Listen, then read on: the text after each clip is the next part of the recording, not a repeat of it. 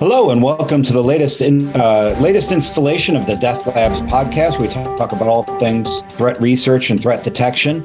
Really happy to be joined today by Anton Chuvakin from Google. And he's got a lot of great insights and, very well known in the industry. So I will let you introduce yourself, what you've done and how you've gotten to where you are and what you're doing for Google Cloud. Perfect. Sure. So happy to start there. So funny enough, I never joined Google. I was acquired in, right? I joined a small startup called Chronicle, which was kind of a love from first sight. I was an analyst at Gartner for almost 8 years. And then I suspected at some point I would see a startup that I would fall in love with. It wasn't happening for a while. And then suddenly I met the Chronicle team and then I really wanted to be on the other side of the table.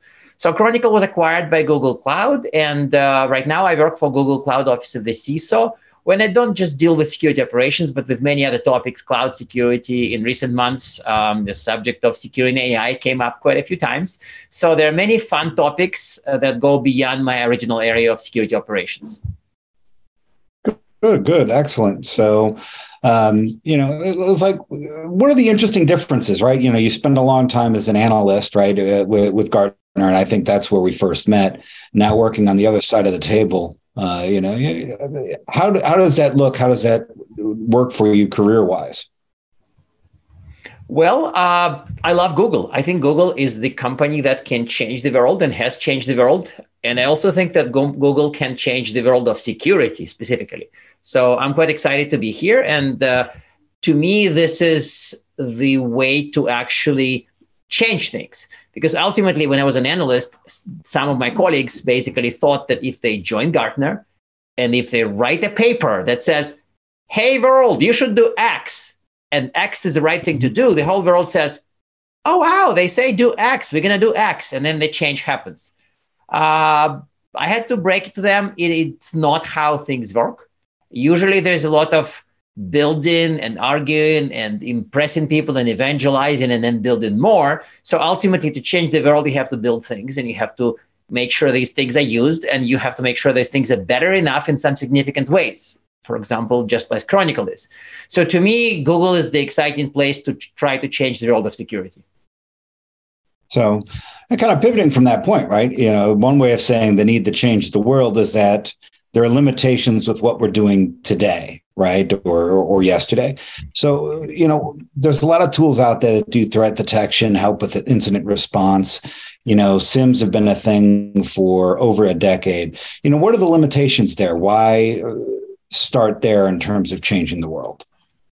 Well, SIEMs, to slightly correct the record, have been a thing for almost a quarter of a century at this point. We are talking about the maybe not mid-90s, but kind of late 90s. So it's interesting how a few months ago, I was finishing the blog 20 years of SIEM, because personally, I celebrated 20 years of being involved with SIEM. Still, the scary part is I was looking at some slide deck somebody put together about challenges in SOC.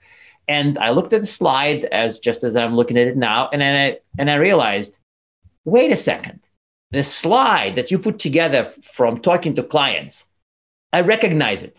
It's the slide I would have put together when I joined my first SIEM vendor in 2002. So I had this major brain explosion. Some of the challenges that today's security operations teams, today's SOCs face are very much the challenges the SOCs that adopted the very first SIEM products in the early 2000s faced. And to me, this was scary. Like, why are there people complaining about false positives, being unable to store all the data, taking too long to investigate alerts, struggling to build effective detections, and of course that teams don't have enough skilled engineers. Like, that's very normal. If you time machine to 2002, you'd see mostly the same things. I mean, you talk about IDS and firewalls and the technologies that were quite exciting by 2002 standards. But ultimately, the story would be the same. And to me, this means that some things that are broken have been broken for 20 years. And that means a bigger change is needed. It's not just, can I push my team harder? Can I build a slightly better product? Can I make my search faster? Can I write rules slightly better? Ultimately, we did all that, and we are roughly where we were.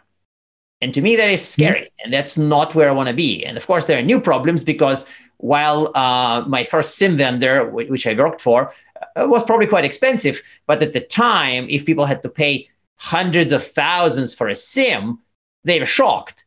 Today, a couple of SIEM vendors that should remain nameless have clients that has given them an 8-digit amounts of money. So I'm talking about in excess of $10 million.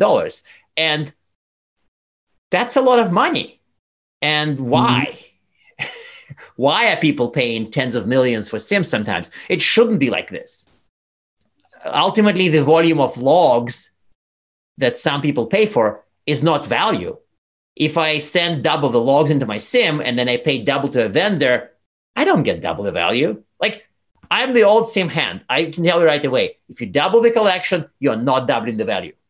So something is quite broken in the industry. And yes, there are inherent challenges. Detection is hard. Threat actors, guess what? They don't want to be detected. What a shocker. Environments are more messy now. I often joke that it's a layered cake at some companies from mainframes to containers and to, LLMs, generative AI, SaaS services. So to me, the layered cake from the 1970 tech to 2020s tech is scary and hard to secure. So there are challenges that are new, but also there are challenges that are still there from the days when SIEM was born. And that to me is more frustrating. We need to change something. No, I agree. Just as you're talking, I was just remembering is at one point I was just teaching a class and there's an exercise in email encryption and using GPG.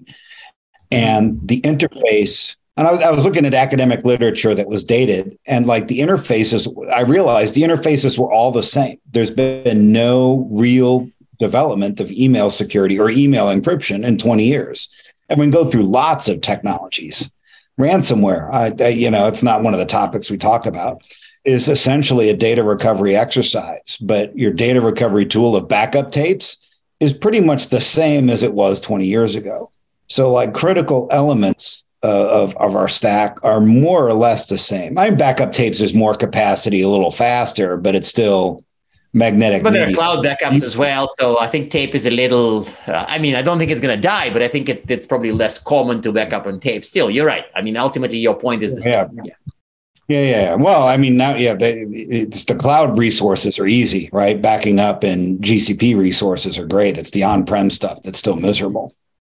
Mm-hmm. So, why do our processes of threat detection and response need to change? You talk about it not really working, but what needs to improve there to get to the world of better rules, better parsing, and ultimately to anomaly detection, something that we've also been talking about for over 25 years, I think. Mm-hmm.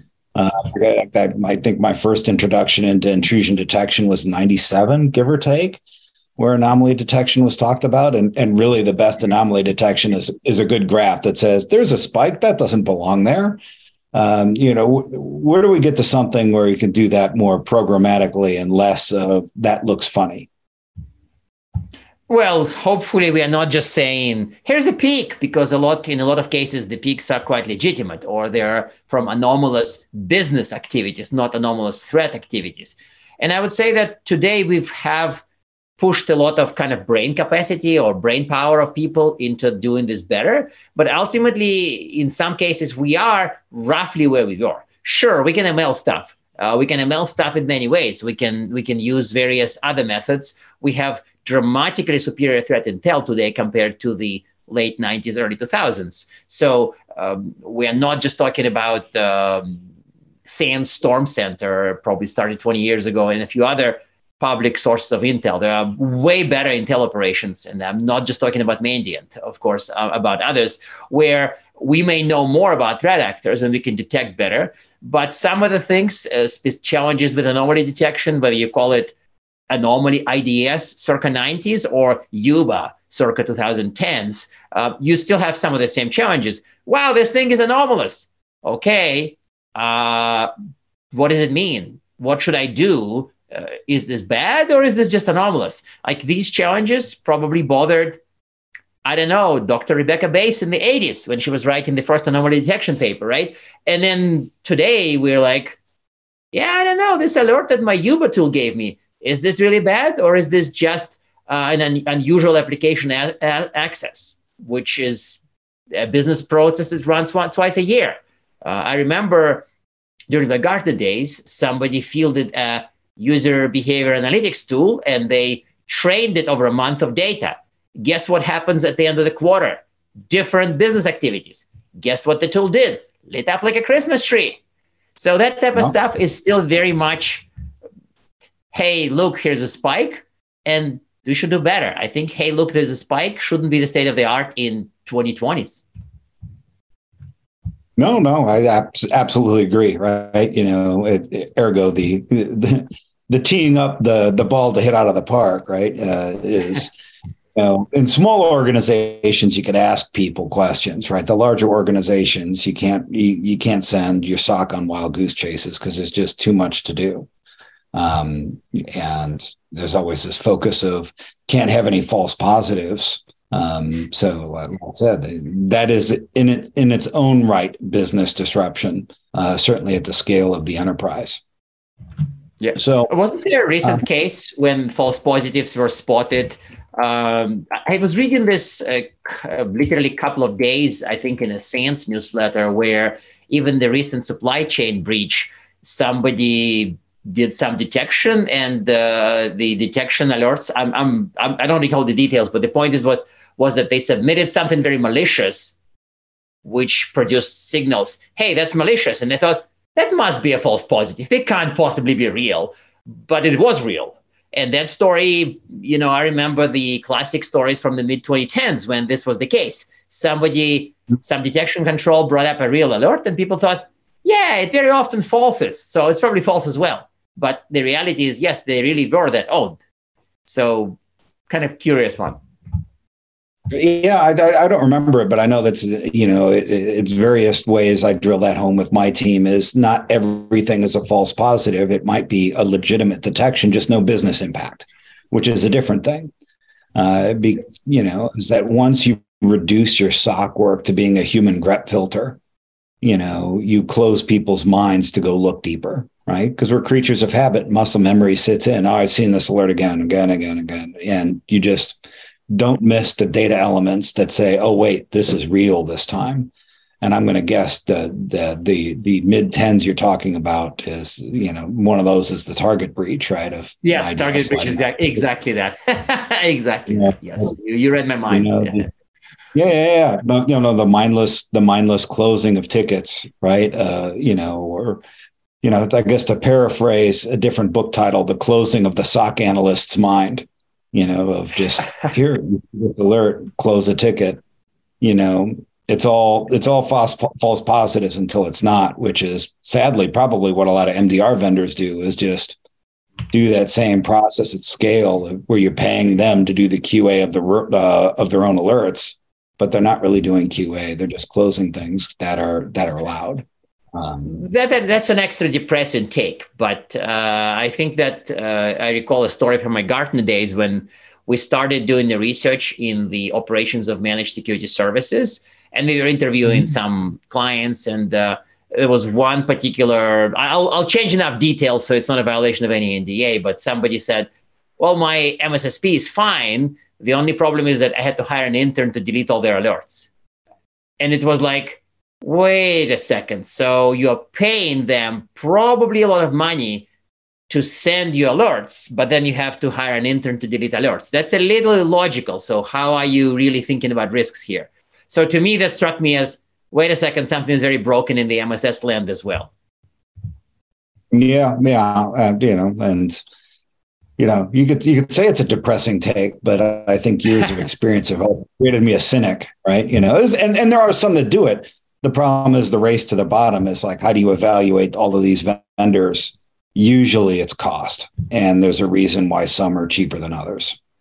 Correct. And this was, I got into a fight with somebody over that topic, and I was trying to judge the quality of MSSPs and MDRs, of course, from the outside. And then somebody pointed out that for customers who really need MSSPs are the customers who cannot judge their quality.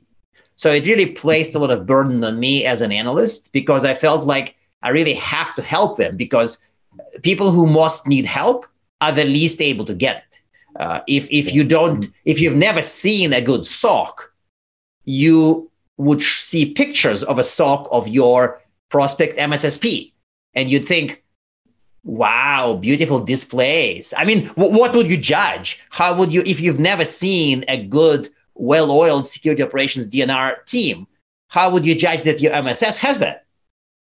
You mean the size and quantity of flat screen monitors on the wall is not a good metric?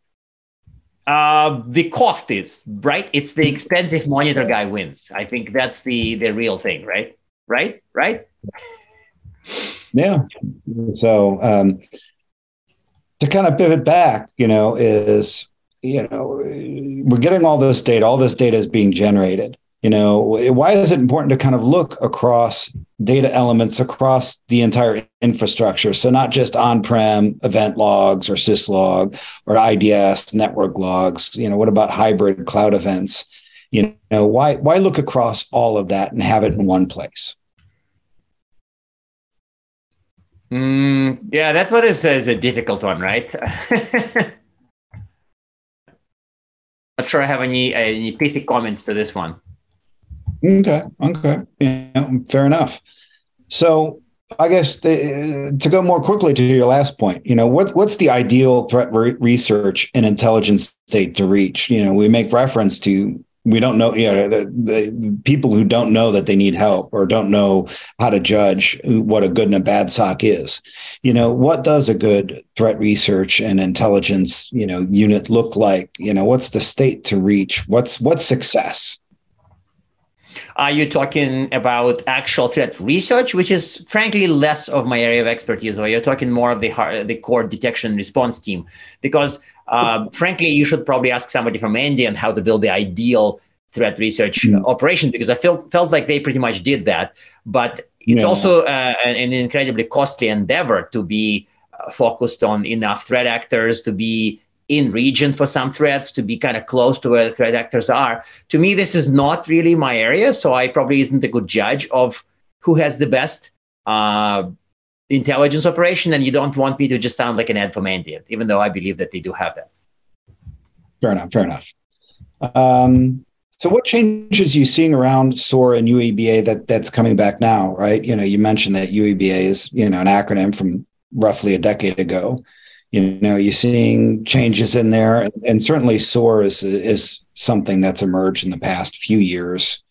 It was pre-pandemic, so like the sense of time is warped, but what changes are you seeing now, certainly as Google Cloud is acquiring, has acquired a SOAR company and putting pieces together.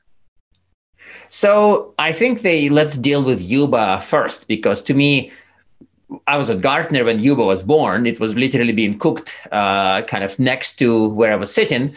And we had a bunch of debates about the names and stuff like that. And to me, when I was observing the first Yuba, first without an E, and then EBA vendors being born, I kind of thought, wait a second, these people, these vendors only exist because the SIEM vendors have slept through the anomaly detection and machine learning revolution. They tried some of the things that were anomaly detection focused. They didn't work too well. And they kind of said, okay, we're going to go write better rules. But ultimately, the Yubas found problems that worked well with ML, all this identity stuff, all the provisioning and anomalies within identities. And ultimately, Yubas built decent businesses before the very natural thing happened. Yuba and SIEM merged.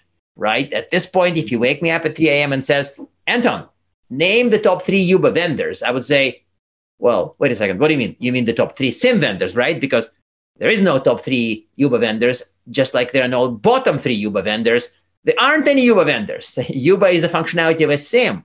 And startups who were, startups first and became mid-sized vendors who built the most impressive Yuba capabilities are now fairly impressive SIEM vendors. And some of the SIEM vendors build decent Yuba capabilities, but ultimately it's the same thing. Right now, there's nobody's buying Yuba standalone. I mean, you can still do it, right? If you like your SIEM, and if you like Yuba from some other vendor, you can do it, a bunch of duct taping stuff together, and things would mostly work, I guess. But ultimately, Yuba is SIEM. SIEM is Yuba. It's the same tech. SOAR is a little interesting because ultimately SOAR was born out of automating things, and some of the things involved SIEM, and some of the things did not involve SIEM. So the very first SOAR vendor, I would probably say Phantom, circa 2013, maybe, roughly when they were born, really was building an automation platform for people who know how to automate. In practice, much of that automation involved things that are outputted by a SIEM. So to me, SOAR started kind of also be on a collision course with SIEM. Just like Yuba, I found my Gartner blog post from 2016 when I said, Yuba and SIEM? Nah, they're the same thing. It's going to happen, and obviously it did. SOAR is interesting because a lot of people started saying, yeah, SOAR is going to disappear inside SIEM. And it almost happened, but it didn't. Right now, my gut feel, I don't have data anymore, I'm not an analyst, my gut feel is very few people are buying SOAR without also buying a SIEM or upgrading a SIEM. So ultimately, you want to buy a SOAR from your SIEM vendor. However, that rule has exceptions because last year, a new batch of SOAR vendors got launched, and they're not affiliated with SIEMs. I don't know how we feel about the company names on the webcast and podcast, but you can look up to some of the recent SOAR vendors. Both of them start with a T, right, for some reason. And the point is that now there's again a standalone SOAR, and people are buying it, and people seem to like it. So I think that we should hold on with the prediction that SOAR is going to collapse inside the SIEM. It kind of almost did, but it then was reborn as a standalone tech. So at this point, I'm not sure. I think that if you wake me up at 3 a.m. and you ask, Anton, I need a SOAR, I would say, call your SIEM vendor, see what they have. To me, that would still be the first reaction, but I don't want to force people into that decision because ultimately there are examples of people buying SOAR for reasons that have nothing to do with detection and response. They may buy SOAR to automate other parts, vulnerability management, some other process, part of identity machinery. Basically, if your SOAR use case, your primary SOAR use case has nothing to do with detection and response, maybe you shouldn't buy a SOAR from your SIEM vendor. Maybe you should buy the best SOAR you like. So to me, this is a little tricky, and I'm giving you maybe a strong it depends vibe. The default choice for people should still be buy a SOAR from SIEM vendors. So if you are using Chronicle, you should probably get Simplify. I mean, Simplify is now called Chronicle SOAR. So if you like Chronicle, you should still buy Chronicle. The point is, for some other companies, you do need to consider what your SIEM vendor sells. But yeah, there are other options as well. Gotcha. So to kind of pivot back to the detection use case, right, is what do you view as detection engineering? Why do people need that, right? Should it be out of the box, or should organizations really have, at least the larger organizations who could staff that kind of function? Should they have people writing detections in-house, or it should be really something that people push this off onto the vendors to say, hey, you need to give me stuff that works? So let me, this is actually a very fun discussion, and let me start from a somewhat strange and somewhat contrarian point.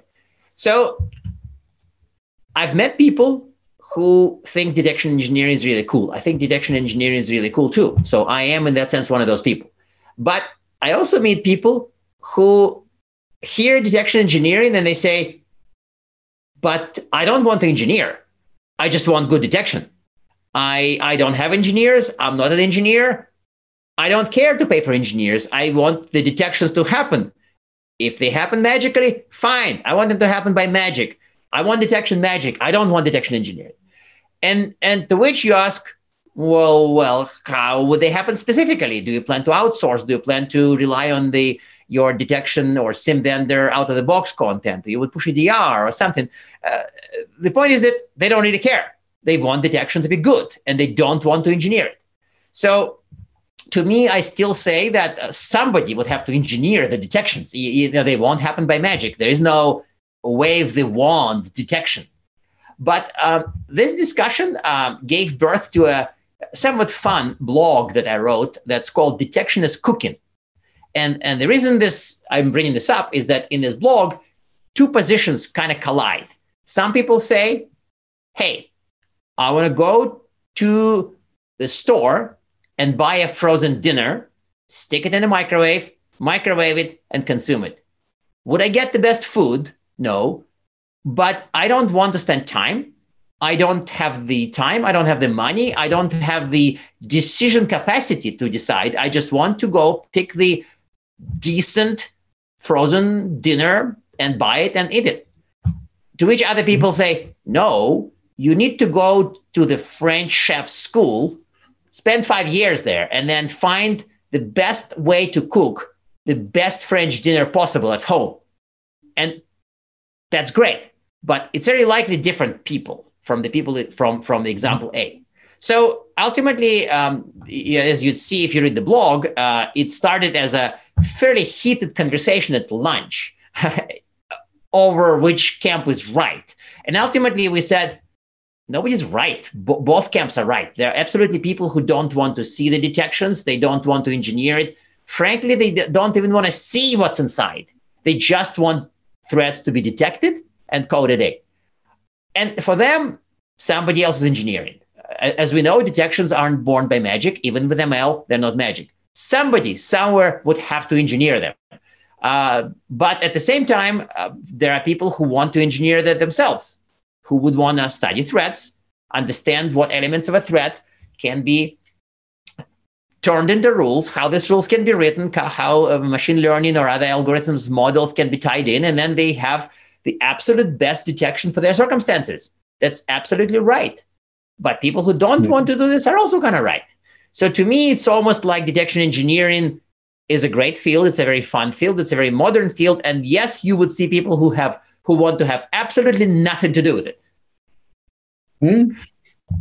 Yeah, and I think there's a wide variety of viewpoints, and it's usually a business driver, right? There's pros and cons of both approach, right? The pros, you can highly customize, localized, relevant stuff to catch the gaps of something general detections from somebody who's looking at threats all over the world would do. The flip side is I don't got, that's expensive. You don't hire somebody like me on the cheap, and you don't get them just walking out of college with a bachelor's degree. There's just not that many of us to do it well. There's some enterprises that do it well internally and just have it inside, and some are I'm just going to outsource it. Which is right? I don't know. Choose your own adventure. It's choose your own adventure is probably the right call, but you're choosing based on fairly rational criteria. It may be the skills, it may be the team available, it may be something else. So it's almost like if you give the best motivational speech about how detection engineering is the awesomest thing to do on the planet, how it's the most fun, the most exciting, the most enriching thing to do, but you are giving it to somebody who has a security team of 3. They probably would listen to you politely, but ultimately won't do anything. Yeah. Then there's more of those organizations than those who are. I don't know that anyone would ever say they have got a fully funded security function, but we'll just say well-funded security function. And there's a lot of people that don't, right? And a lot of industry verticals. Higher education comes to mind, right? Enormous footprint.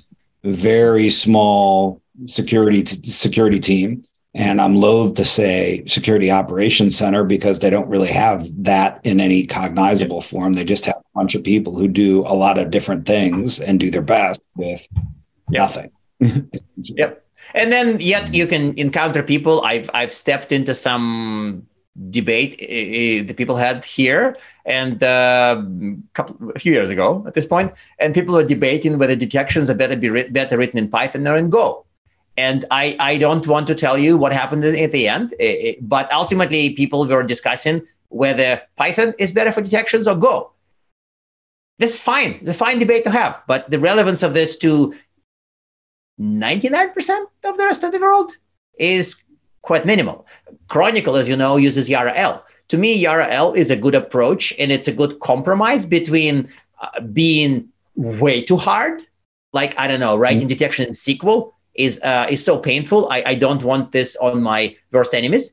But writing detections in YARA-L or writing detections in languages used by a few other vendors, KQL comes to mind, and even the SPL, maybe a little more logical. I would take YARA-L, but is YARA-L the ideal approach? Probably not. The ideal approach for some people is not to write detections or click on boxes, as with some of the older SIEM vendors that had the visual rule designers that worked really well for certain clients. They didn't want the ultimate flexibility of a language. They wanted to have customized, slightly customized detections without learning anything. And that the SIEM vendors, like many years ago, gave that very thing to them. Mm-hmm. No, I think that makes a lot of sense. So, we've kind of talked about ML approaches to threat detection, right? And I'll try not to answer this own question because, among other things, I'm getting a PhD in cybersecurity machine learning. So I have some opinions on this question. It's like, do we need data scientists for security operations, right? Do we need to start embedding those kind of people, in the SOC to do and assist that kind of work for those organizations that will do it in-house? Yes, I think that there would be enough organizations to who would need to benefit from it without applying the labor. And that means either products with a solid out-of-the-box detections. And that's right now, literally, as we are talking here, there's a massive debate on Twitter on that very topic. People arguing about the degree to which custom detections or out-of-the-box detections are valuable. It actually started with me doing a poll. If you see a false positive, would you call your SIEM vendor and complain, or would you tune it? And to me, this debate reflects this very chasm. I think that if my detections are broken, I'm going to call SIEM vendor and complain. Hey, you sold me a SIEM, and I enabled your rules, and your rules are giving me false positives. I hate you. Fix it. So this is a reasonable course of action for some people, but other people say, well, yeah, sure, I got a SIEM, and they gave me detections, but these are more like templates, so I'm going to adjust them to my environment so that they deliver value, yet not produce false positives and don't miss signals. So to me, these are both reasonable, and yet to me, they're reflections of different camps and different mentalities of people and how they approach detection. Now, if I pay you an MDR, for example, for detections, and you give me false positives, I'm going to complain. Because ultimately, I am paying humans to do it for me. So I probably wouldn't tune. If I'm doing MDR, the right decision is to call your MDR partner and say, hey, buddy, you're letting me down. Fix it. But if I bought a product, then you have a choice. You're tuning, you're disabling, you're rewriting detections, you're using your own detections, or you're complaining that they should work better. These are all viable routes, but they also reflect different philosophies, I guess, not in life, but philosophies in threat detection. No, and that's fair. So what do you think needs to change in how we do threat hunting and detection engineering and threat detection? What should change or what does change? I mean, this may not be the same exactly, right? Well, what do you think needs to change? Right? If somebody makes you the dictator of cybersecurity, if such a possible thing could actually ever exist for an industry filled with people who are more contrarian than the general population. Okay, so I'll start with the story first. So I was arguing about something, and I said in the past, historically, I would do a Twitter poll to resolve some arguments. And right now, I just go and ask Bard. So I said, okay, I'm going to go find a random paper about security from 10 years ago that has log samples. And I'm going to copy those log samples from the paper and paste them into Bard and say, Bard, what do these logs indicate? Should I worry? And the person said, No way that's going to work. There's absolutely no way, without any context, you would get value. And of course, because these logs come from a paper, there will be some narrative explaining what they are. So without having any preconceived notions, I go Google for a paper. I find some old science reading room paper with a bunch of logs. I paste them into Bard and say, Bard, what's up with that? And Bard says, I think it's a scam. Somebody's trying to discover a vulnerable web app, at which point my mind is blown. It really did highlight exactly what it was about. Now, you can say that probably Bard read that paper. And because ultimately Bard kind of read all the papers, right? So what did we learn? Did we learn that, quote unquote, AI can solve all of our problems? Or did we solve that there's more to improve in the area of security operations? I don't know. I'm not going to call this one. But what should change is we would still treat all the innovations as tools, and we're going to use all of them. We're going to use all of them. And if you are doing it on your own, you're going to write rules. You're going to do threat research. You're going to use ML. You're going to use modern AI. You're going to use other things. And then there would be a spectrum of things to people who want to benefit from all that, but they can't do it themselves. So they would rely on a partner, on a good MDR, on a good firm with good engineers who can do all these things for you, and you pay them and they do it for you and you work together with them. At Gartner, I call it joint ops to avoid the dreaded overt outsourcing. You're not outsourcing your SOC. You're jointly operating your SOC. So to me, the coherent, fact-based discussion and coherent decision-making in this area is what's needed. If I want to write my own tools, I can write my own tools. If I want to use open source, I can use open source. If I want to go and pay you money so that you solve these problems jointly with me, that's fine as well. But we should be kind of rational and smart about it rather than be powered by misplaced expectations. Like, I'm going to outsource detection. I'm just going to give money to somebody, give them some logs, and they would do everything. Well, they don't know your business. They don't know anything about you, what you care about. How can they really do everything if you don't even know, if you even don't know what everything is? So to me, my magic wand, the emperor, I don't know, maybe not. I think of myself as more of a DNR magician rather than a dictator, maybe. So if I had the magic, I would basically have people have a fact-based discussion and fact-based decision in this area. Can I really detect it myself? Yes. Okay, I'm doing this. I can detect it here for my own business, but for this stuff, I'm going to outsource. Okay, let's do that. Or not outsource, rather, but work with a partner. And then for some people who don't know and they have no way of building this, they're going to go and talk to the partner, and partner would do more things. It doesn't sound very magical, but it's a pretty big change compared to the current state. Gotcha. No, I think that makes a lot of sense. So kind of, a somewhat related thought, right? Talking about, we've mentioned automation and machine learning. It's like, why is data analytics and automation important either to do in-house or to have somebody do on your behalf, right? To get beyond the human grep filter. Oof. That is tricky, right? It's and again, I don't think there's a one-size-fits-all answer here, right? The result is that ultimately, for some organization, the answer is, buy the right tool, get the right team. I don't know. It sounds very generic advice, and I guess Bart can give this advice at this point. They don't need Anton to give this advice, but ultimately, for that company, that's the right advice. Is that if you're doing it right, then there's a SOC optimization. We run the SOC transformation workshops, and we can teach people how to optimize it. But for some other people, if they don't want to learn that, but they just want better results, ultimately it would be about the wallet and about enabling the partner. Gotcha. No, I think that makes a lot of sense. So how is Google Chronicle and the security offerings within Google Cloud? How is that helping customers or MSSP partners transforming their end constituents' security operations?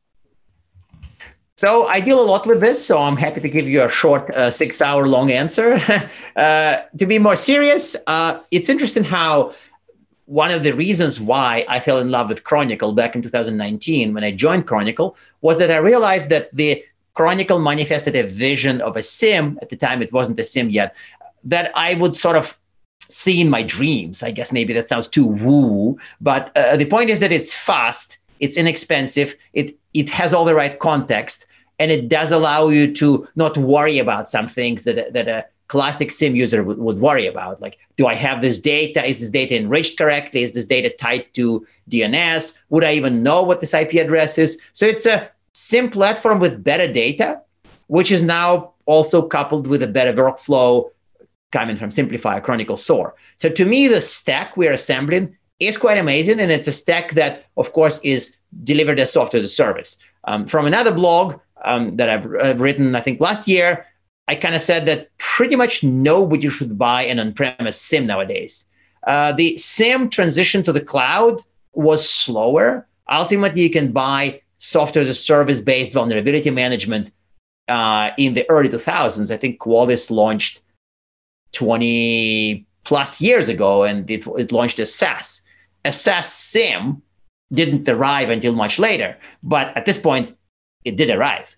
And you get to pick between various software as a service choices and never worry about like, oh no, my server is running out of log storage. I got to buy a hard drive. Like, come on, go back to the 90s with these problems. No, today you don't need to do this. You're buying software as a service SIEM.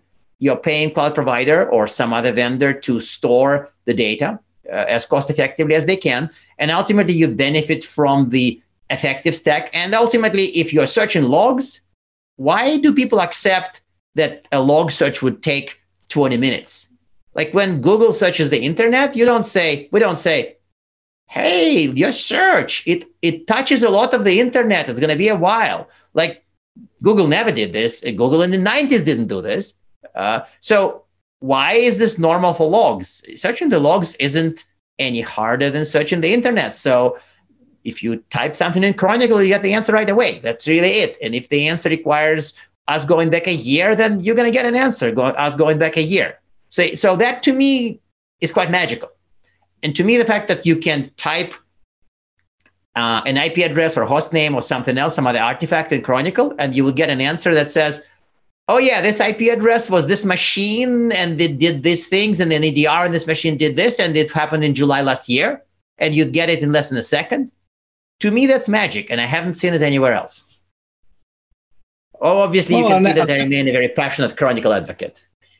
Well, no, that's fine, right? You know, why is it important to have scale and time efficiencies and these optimizing processes, right? I think I was talking to a previous guest of what we used to call coffee queries, right? We type in a query, go get a cup of coffee, come back in 5 minutes. Why are you taking my coffee break away besides that I'm getting to that age where I need to tone down the amount of coffee I drink? I think coffee queries is a meme that goes back to the very first days of SIEM. But of course, when I worked for my first SIEM vendor, we occasionally had to take a vacation query, not just a coffee query, where you are not just taking a lunch break, you're taking maybe a skiing weekend, and then the query comes back, and then you realize that you searched for the wrong thing, or you tweaked some criteria, or you actually only searched 2 months of data, but you wanted to hit that third month. And for that, you had to tell the system, no, only search data from July 15 to August 17. Otherwise, it's going to be a long vacation query. It's not a retirement query. So to me, coffee break queries they just don't fit today's lifestyles, today's people approaching things. Like if I search, I want to get an answer right away. I don't want to wait. And you can't do that in many other domains. So why are you letting me wait to get a coffee? Like, I want my answer so I can tweak it. I can interactively search. Think of a hunting use cases. If you're doing a lot of query refinements, you may refine your query 10 times before you get an answer. Then it's not a coffee break anymore. That's a lunch break.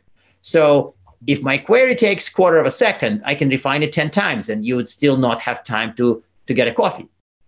So to me, the speed here is not just like, hey, this other guy runs it in X minutes, we do it in X by half.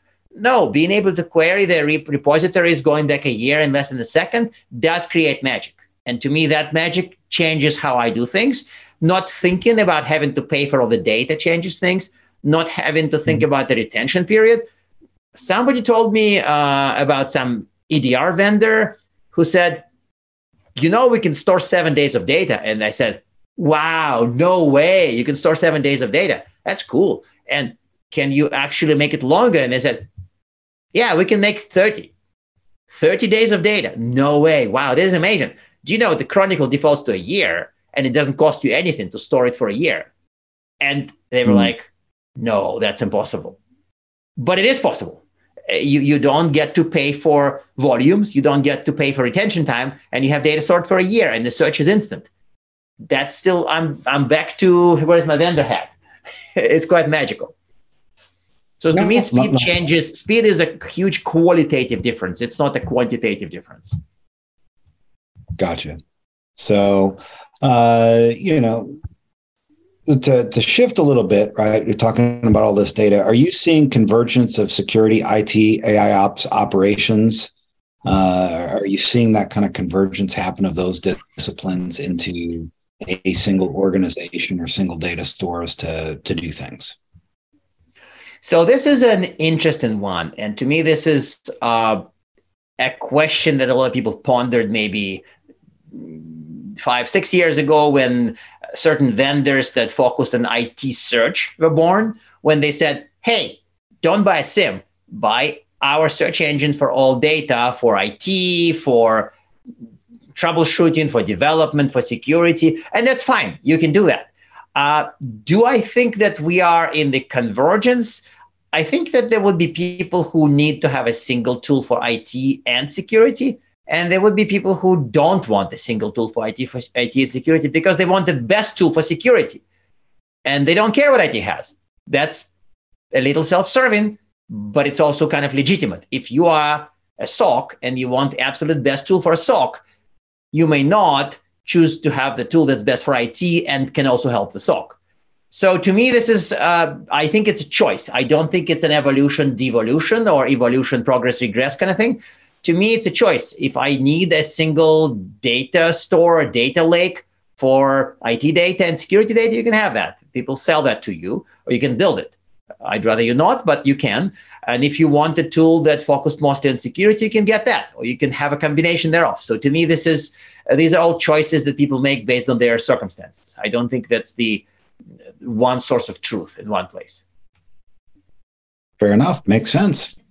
So to wrap it up, right, we've gone for a while now. It's one of our longer podcasts. What are the top 3 takeaway messages you have for the listeners today of insights that you think are important for them to implement in their own workplaces? Okay, so my first one would be quite self-serving, and that would be that if you are buying or upgrading the SIEM, you really should look only at software as a service SIEMs. You should not buy any of the on-premise stuff. Let it stay in the 90s. It's if you think you have some unique requirements because in your country cloud is kind of sneered upon, or you want people to rent data centers, ultimately be aware that you would be buying a typewriter in the age of computers. On-premise to me is just a silly choice today, and don't do that.